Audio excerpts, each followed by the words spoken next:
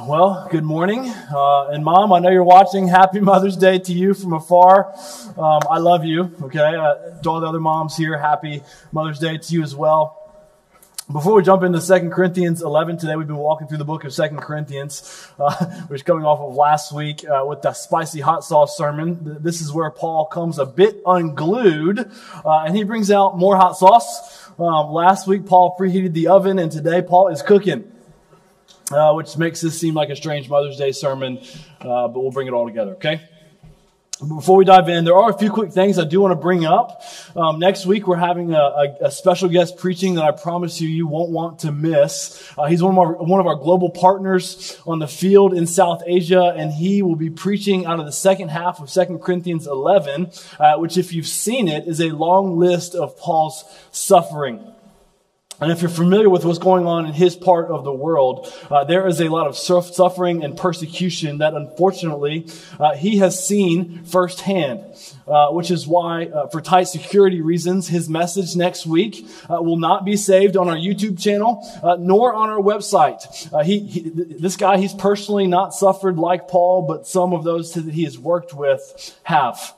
So he'll give us an up-close look at his work and what God is doing around the world and how we as a church can and hope to be involved more so with him in the future. I promise you won't want to miss it, but you'll need to be here in person or be tuned in live at 10:30 a.m. next Sunday. And then secondly, I want to say up front in regards to Mother's Day that I know both Mother's Day and Father's Day for many comes with mixed emotions, because I know for some it can be a little more difficult because it reminds you of some sort of loss or struggle associated with your mother or with motherhood in general, leading to possible grief and mourning. And I want you to know we recognize that and we see that and we mourn and we grieve with you.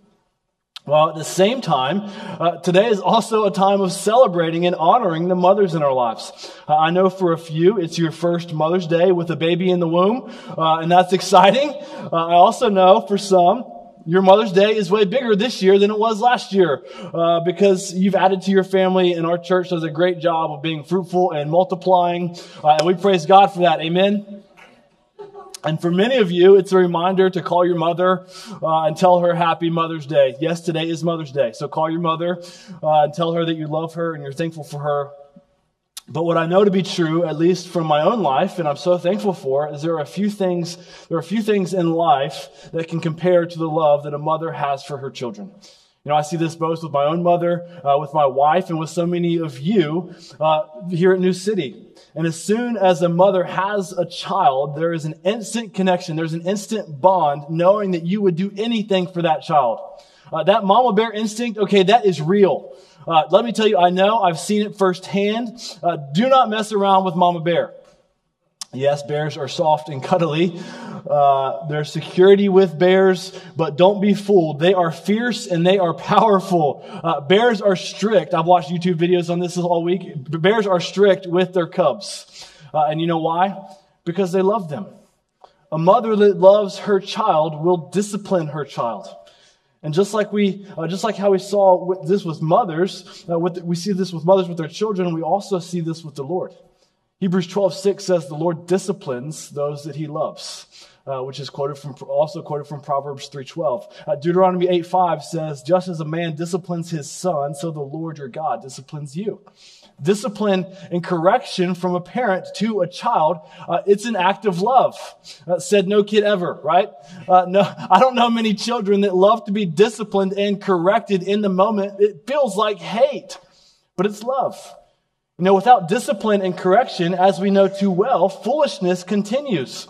Discipline, correction, and rebuke is an act of love. But we need to be careful here, because strong discipline and firmness without being balanced with compassion and warmth does not display the heart of God. Where on the other side, compassion and warmth without firmness and discipline will lead to indulgence and foolishness. And so we need both. We need to lay down deposits of both. And Paul, throughout this letter, has been making deposits of warmth and compassion.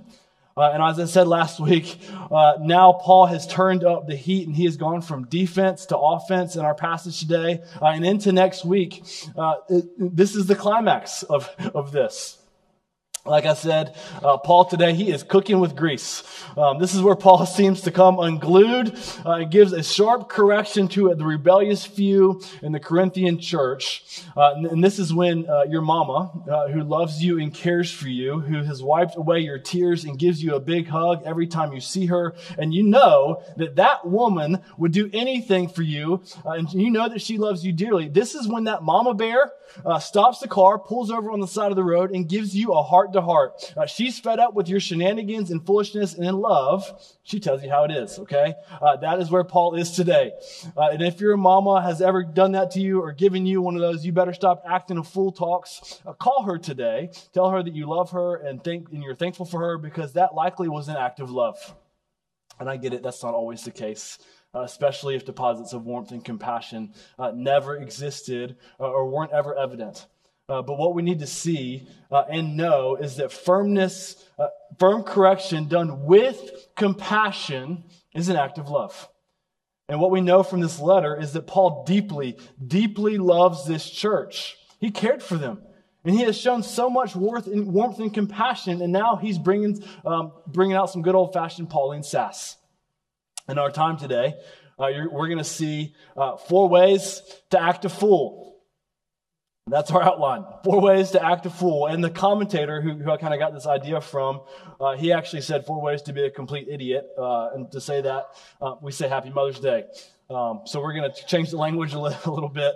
But on the back end, after our 4 ways of acting a fool, we're going to see as our main idea, seeing that even in our foolishness, Jesus came to give us his righteousness. That's our main idea. That's where we're going. That's where we're driving. But on the way, Paul pulls over the car on the side of the road and has a firm heart-to-heart.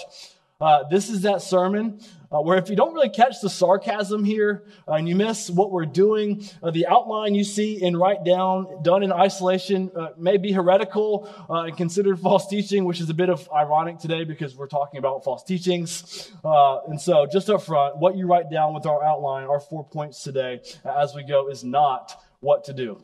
Don't miss that, okay? And as we go through each of these, I want you to think of this as a mother having a direct and honest conversation with her wayward and rebellious child.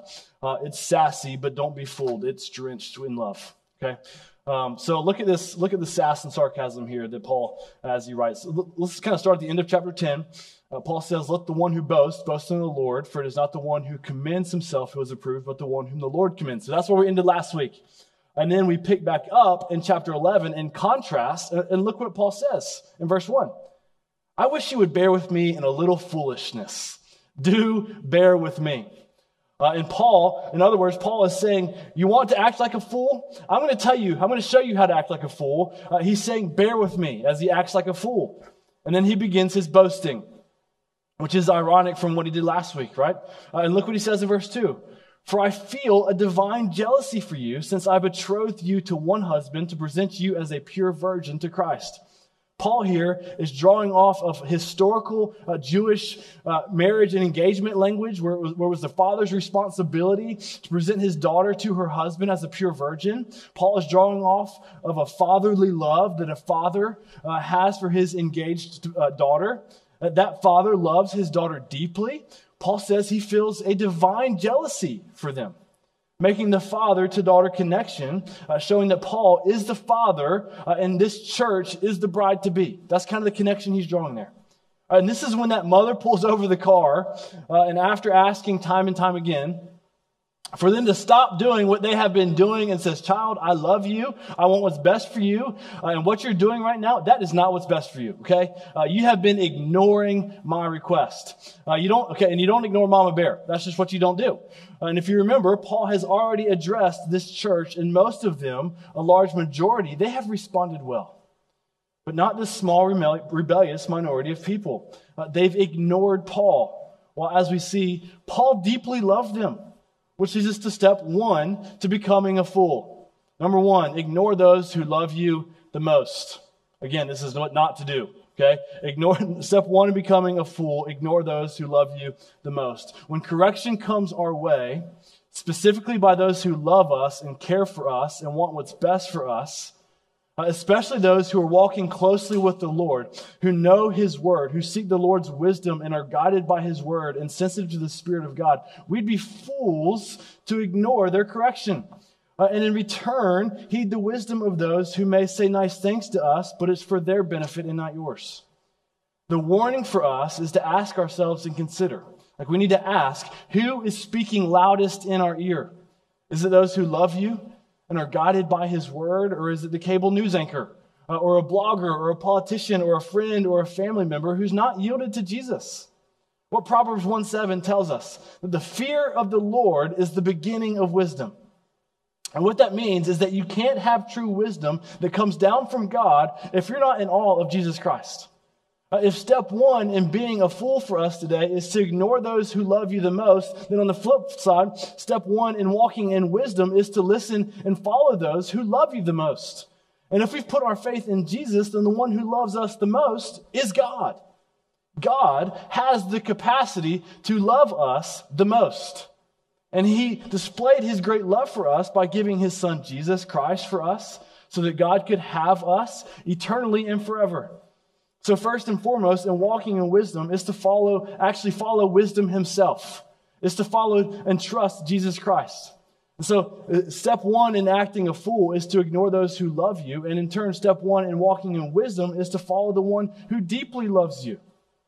But then to take it a step further, there are also people in your life, like maybe a godly mother or a godly friend or mentor or people here at New City Church that also love you. And so we must ask, are we following their counsel or are we ignoring their counsel? And I get it. Oftentimes wise counsel from two different people who love you may be different in some cases. But as a general principle, we need to ask, who is influencing us the most? Those who love God and us, or those who aren't following Jesus and are primarily concerned with themselves? And then look what Paul says next. That will show us our second step towards acting like a fool. Look what Paul says next as he continues. His strong correction here in verses 3 and 4. But I am afraid that as the serpent deceived Eve by his cunning, your thoughts will be led astray from a sincere and pure devotion to Christ. For if someone comes and proclaims another Jesus than the one who we proclaimed, or if you receive a different spirit from the one you received, or if you accept a different gospel through the one you accepted, you put up with it readily enough. Did you see what Paul said there? Right? He basically said in different words, just like the serpent deceived Eve by his cunning, the serpent wants to do the same thing to us. Our enemy wants to lead us astray, as Paul says. Lead us away from a sincere and pure devotion to Christ. This is when your mother sits you down on her couch after you've had a rebellious semester and says, "Child, I love you, but those people in your life are leading you down the wrong path." And she tells you that because she loves you. Listen, we have an enemy whose sole purpose in life is to lead us away from Jesus Christ, who wants to distract us and deceive us and take our focus off of Jesus and put it onto anything else other than Jesus. God made us to be devoted to Jesus, to worship Him, to love Him, and for our lives to be in line with His life. That's the way God made us. God made us to follow Him. And anything that draws us away from Jesus, just like I said last week, is a tool in the hands of the enemy. And the way this plays out, as Paul says in verse 4, is by someone who proclaims another Jesus other than the one we proclaimed, just as Paul said. And then he goes on, he turns it on us and says, or if you received a different spirit from the one you received. And then lastly, the third way, he says, or if you accept a different gospel from the one you accepted, you put up with it readily enough. The tools in the hands of our enemy that pull us away from Jesus, that Paul points out, are by others proclaiming another Jesus, or by us receiving a different gospel, or accepting or a different spirit, or even putting up with it, he says. In short, we're led astray by being influenced by a different Jesus, a different spirit, and a different gospel. These are primary issues of the Christian faith, not secondary or even tertiary issues. No, these are primary and foundational Christian doctrinal issues, which leads us to step 2 to becoming a fool. Number 2, swap truth for lies. In other words, be gullible. Believe everything that comes your way. But more specifically, as Paul points out, if you want to be a fool, believe everything that everybody says about Jesus, the Spirit, and the gospel. Ignore foundational Christian beliefs. Again, Don't miss the sarcasm here. Don't do that. Right here we see Paul urging them to be on guard and warning them to be ready because false teaching was all around them. There were Corinthian philosophers that were speaking of Jesus, but it was twisted. And how that translates to us today is that just because someone wears a Christian jewelry and quotes Bible verses or listens to Christian music does not make whatever they say true. There are false teachers that reject Christ, and there are also false teachers that proclaim Christ. And the ones that are more deceptive are often the wolves in sheep clothing, the false teachers that actually claim Christ. It sounds like it may be true because they quote a Bible verse, but it's off, and it's deceptively wrong. And the danger of it, there's great danger in that, and it's very subtle. I can't tell you how many times I've heard someone say, the Bible says, and they quote something, and I say, can you show me that in the Bible? And they can't do it because it's not there. We live in a world where there is more information at our fingertips than ever before in human history. We live in an era where we are in information overload. And because of that, I would argue that quite possibly we have more heresy and false teaching now more than ever before in history. We have more versions of Jesus that are more variations of spirits. There are more ideas of the gospel, maybe now more than ever before. I mean, we could spend hours and hours on this and learning about all the false teaching. And I'm not saying we shouldn't do that. But do you know what would be a way better use of our time? It would be learning and focusing on what is actually true. Do you know how they teach people in the United States to detect counterfeit money? They don't show them all the fake stuff. And they don't have them spend hours and hours on what is counterfeit because you know why? There will always be new versions to come out, and they'll never be able to keep up.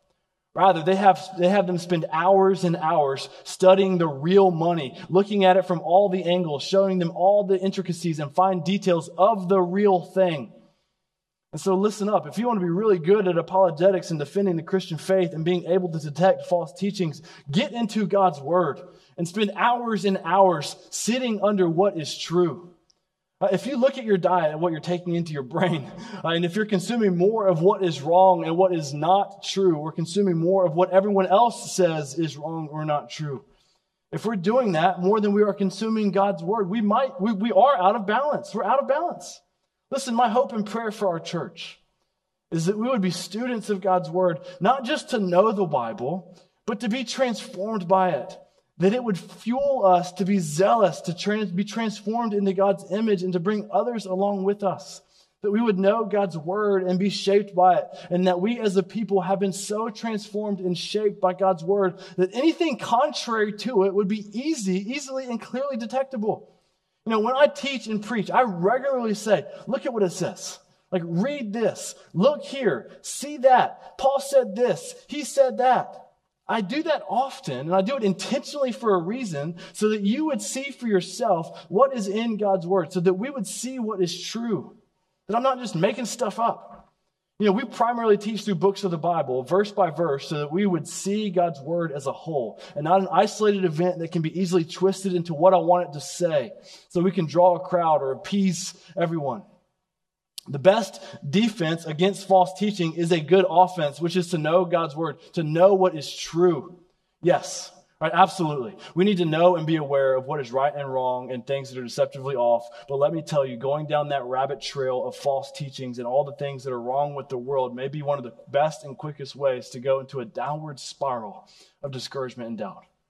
Just as an example, right, every time I engage a Muslim with the gospel, most of the time, they tell me what they know about Jesus and God, and it's twisted. And it comes from what they've heard through a friend or the Quran or online somewhere. And it's a different Jesus, just like Paul talks about in this chapter.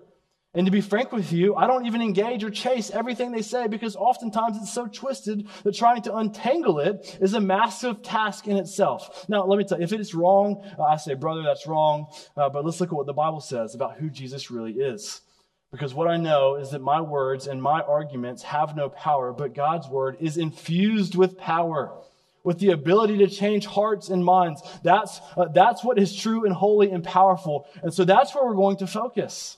There are so many examples But here's another one that has come up a lot recently. Since the beginning of time, the Imago Dei has been under attack with gender issues, with racial and ethnic issues, and with marriage issues.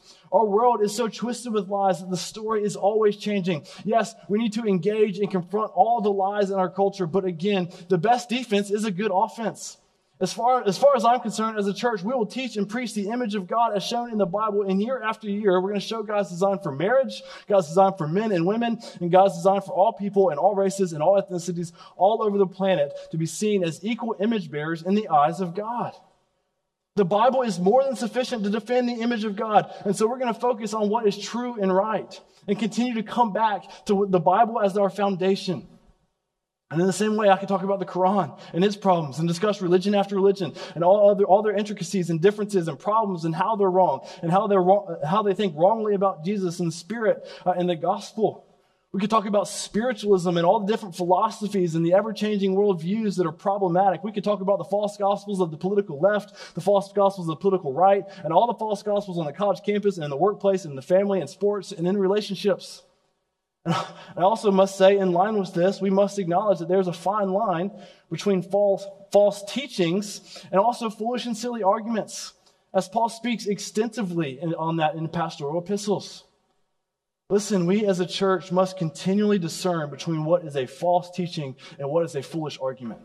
Because the list of foolish arguments, especially in the church, is ever changing and it is constantly growing. While also at the same time, the list of false gospels and skewed Jesuses and deceptive spirits is also constantly ever-changing and will be ever-changing until Jesus comes back. Our focus here at New City Church, at least with me as your pastor, will not be to try and keep up with every one of these false gospels and skewed Jesuses and deceptive spirits. And I certainly won't engage in foolish arguments. Our focus here at New City Church will be to look to the true Jesus, be transformed into his image, and trust in his resurrecting power to guide us in our ever-changing world. We will not keep our focus on what is constantly changing and constantly sinking and constantly bubbling up to the surface. And I want to make sure that you hear me loud and clear on this. I'm also not saying we stick our head in the sand and ignore the world. No, not at all. We engage the world. We need to think well about all things. That is more than clear in Scripture. We need to know what is going on around us and be prepared to engage us. But we also need to be aware of the slippery slope that is constantly moving target that the world will take us into. So what I'm saying, if you haven't caught on, is that most of the applications of our sermons will end up being in some form or fashion. Look to Jesus. Focus on Christ. Be transformed into his image. Focus on what is true and right. Every week, you leave, we leave, I leave, and the world is begging for our attention with some sort of false gospel and false savior and false spirit, trying to lure us away at every turn.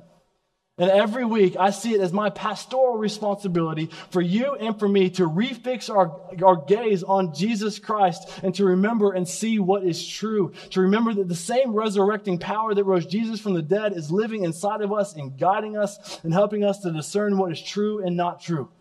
And we take our eyes off of Jesus and his resurrecting power, like what was happening to these people in this Corinthian church, if we end up looking to something else other than Jesus. And if we focus on the ever-changing, what is ever-changing, the weight of the world, it will crush us. And we continually look to Jesus together in community as our source of truth. Everything is false. That will be clearly evident.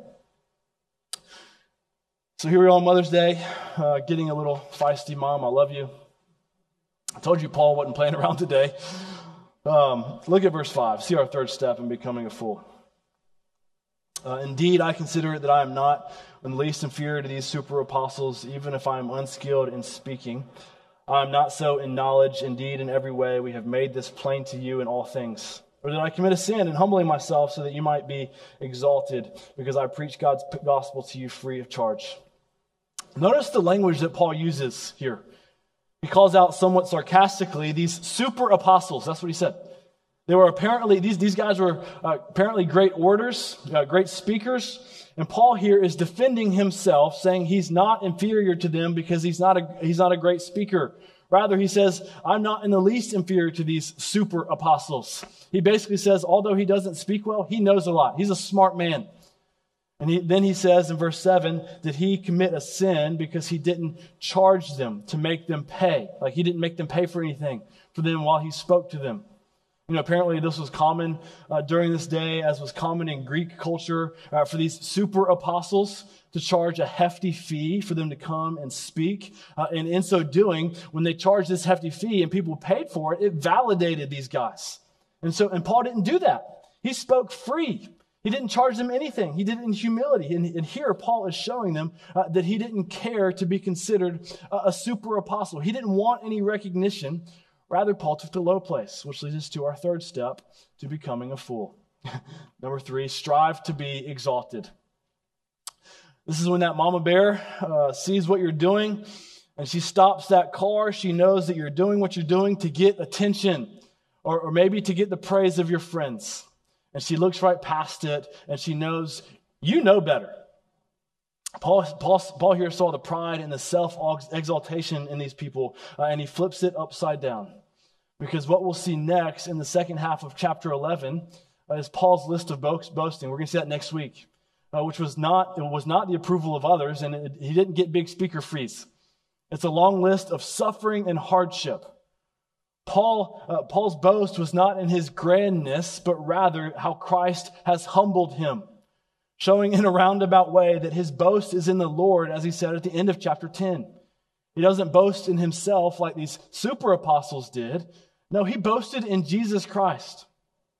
Listen, yes, false teachings in a church will kill it and cripple it and cause it to lose its effectiveness, and it's utterly destructive. If we don't stand up for what is true, we have nothing to stand on. But what Paul is pointing out here, the other danger that Paul so firmly addresses that can kill a church is pride. A prideful culture, prideful leaders, prideful pastors, prideful spouses, pride in ministry, prideful people in general will crush the testimony of the gospel. And Paul here is calling it out. James 4:6. God opposes the proud, but gives grace to the humble. God is in opposition to pride. He hates it. He wants to chew it up and spit it out. And Paul saw evidence of this in the super apostles. There's a tension that we hold here at New City Church, and it's wanting to be both humble and hungry. We're hungry and we're zealous for God and His mission. And here at New City, we move. Like, we dream big. We have a big vision and confidence because we know we serve a big God who is able to do far more than we can ever ask or imagine. And here we are hungry to see God do a mighty work, but the tension is that it's not about us. It's about God. And so we must also be humble because we see how big God is and how small we are in comparison. Being humbled by God is a gift. When we're hungry and have big dreams and visions, we will be humbled. It's going to happen a lot. And it's in God's kindness that He does that. Because it's not about us and our glory, it's about God and His glory. And so yes, we want to have a hungry culture here, but maybe even more so, I long for us to have a strong culture of humility. And so in many ways, I really believe this, as crazy as it sounds. I've said this a lot, and I often have to fight to believe this and remember this. But I'm so thankful that the first year of our church was in 2020. Because it marked us with humble beginnings. And for that, I praise God. Killing pride in our life and in our church and killing the desire to be exalted and in turn walking in humility. It is essential and it is so healthy for us, both individually and corporately. Let's look at what Paul says next, starting in verse 8. For our last step towards foolishness, Paul says, I robbed other churches by accepting support from them in order to serve you. When I was with you and was in need, I did not burden anyone. For the brothers who came from Macedonia supplied my need. So I've refrained and will refrain from burdening you in any way. As the truth of Christ is in me, this boasting of mine will not be silenced in the regions of Achaia. And why? Because I do not love you? God knows I do. And what I am doing, I will continue to do, in order to undermine the claim of those who would like to claim that in their boasted mission, they work on the same terms as we do. For such men are false apostles, deceitful workmen, disguising themselves as apostles of Christ. Paul says he didn't take speaking gifts, but rather uses a form of hyperbole here, and he says he robbed other churches. That's what Paul said. He robbed other churches, which, taken out of context, that can be a major problem. Okay. But remember, Paul's being sassy here, and he's over-speaking to get his point across, showing he didn't ask them for anything. This is when that mother looks at her child and says, "Child, I have clothed you, I have fed you, and I've given you a bed to sleep in, and this is how you're going to act towards me?" It's a strong correction, and that's what Paul is doing here. But remember, it's done in love. Paul said here, I won't stop my ministry. He said in verse 10, I won't be silenced. That's what he said. Why? Because again, in verse 11, he affirms that he loves them. And then in verse 12, he says, I'm going to continue doing what I do to undermine all those who are prideful. He calls what they do in verse 12, he says it was a boasted mission, and he doesn't like it. So he's going to continue to labor. So there is a clear distinction between what these super apostles were doing and what he was doing, showing the difference between a prideful ministry versus a humble gospel ministry. Again, gospel ministry is not about making ourselves look good, but rather it's about exalting Jesus Christ. And he says those who do this prideful super apostle ministry, he says in verse 13, for such men are false apostles, deceitful workmen, disguising themselves as apostles of Christ. I told you that Paul was on the offensive side today. But the reason he's having to do it this way is because of these super apostles' prideful arrogance. Again, pride is destructive and deceitful, and it needs to be dealt with. And unfortunately, because of pride, it needs to be dealt with much firmness, like we see Paul do here in chapter 11. Which leads us to our fourth step to becoming a fool. Number 4, honor the prideful. This sounds similar to the third step. But in that step, we are the ones who want to be exalted, where in this step, we're elevating and honoring the prideful. It's not just being prideful, it's feeding others to be more prideful. The right thing to do is to do what God does, and it gives grace to the humble. God opposes the proud, but gives grace to the humble. And what this means is that when we see someone showing humility, we should honor that. It's a testimony to the gospel. It points to Jesus. Moms and dads out there, may we not only model humility in our homes, may we also honor it when we see it at work, in school, with your friends. May we be a people who not only model humility and put others before ourselves, but may we also honor it. Look at how Paul ends his heart-to-heart talk with his Pauline sass. This is what he says. And no wonder, for even Satan disguises himself as an angel of light. So it is no surprise if his servants also disguise themselves as servants of righteousness. Their end will correspond to their deeds.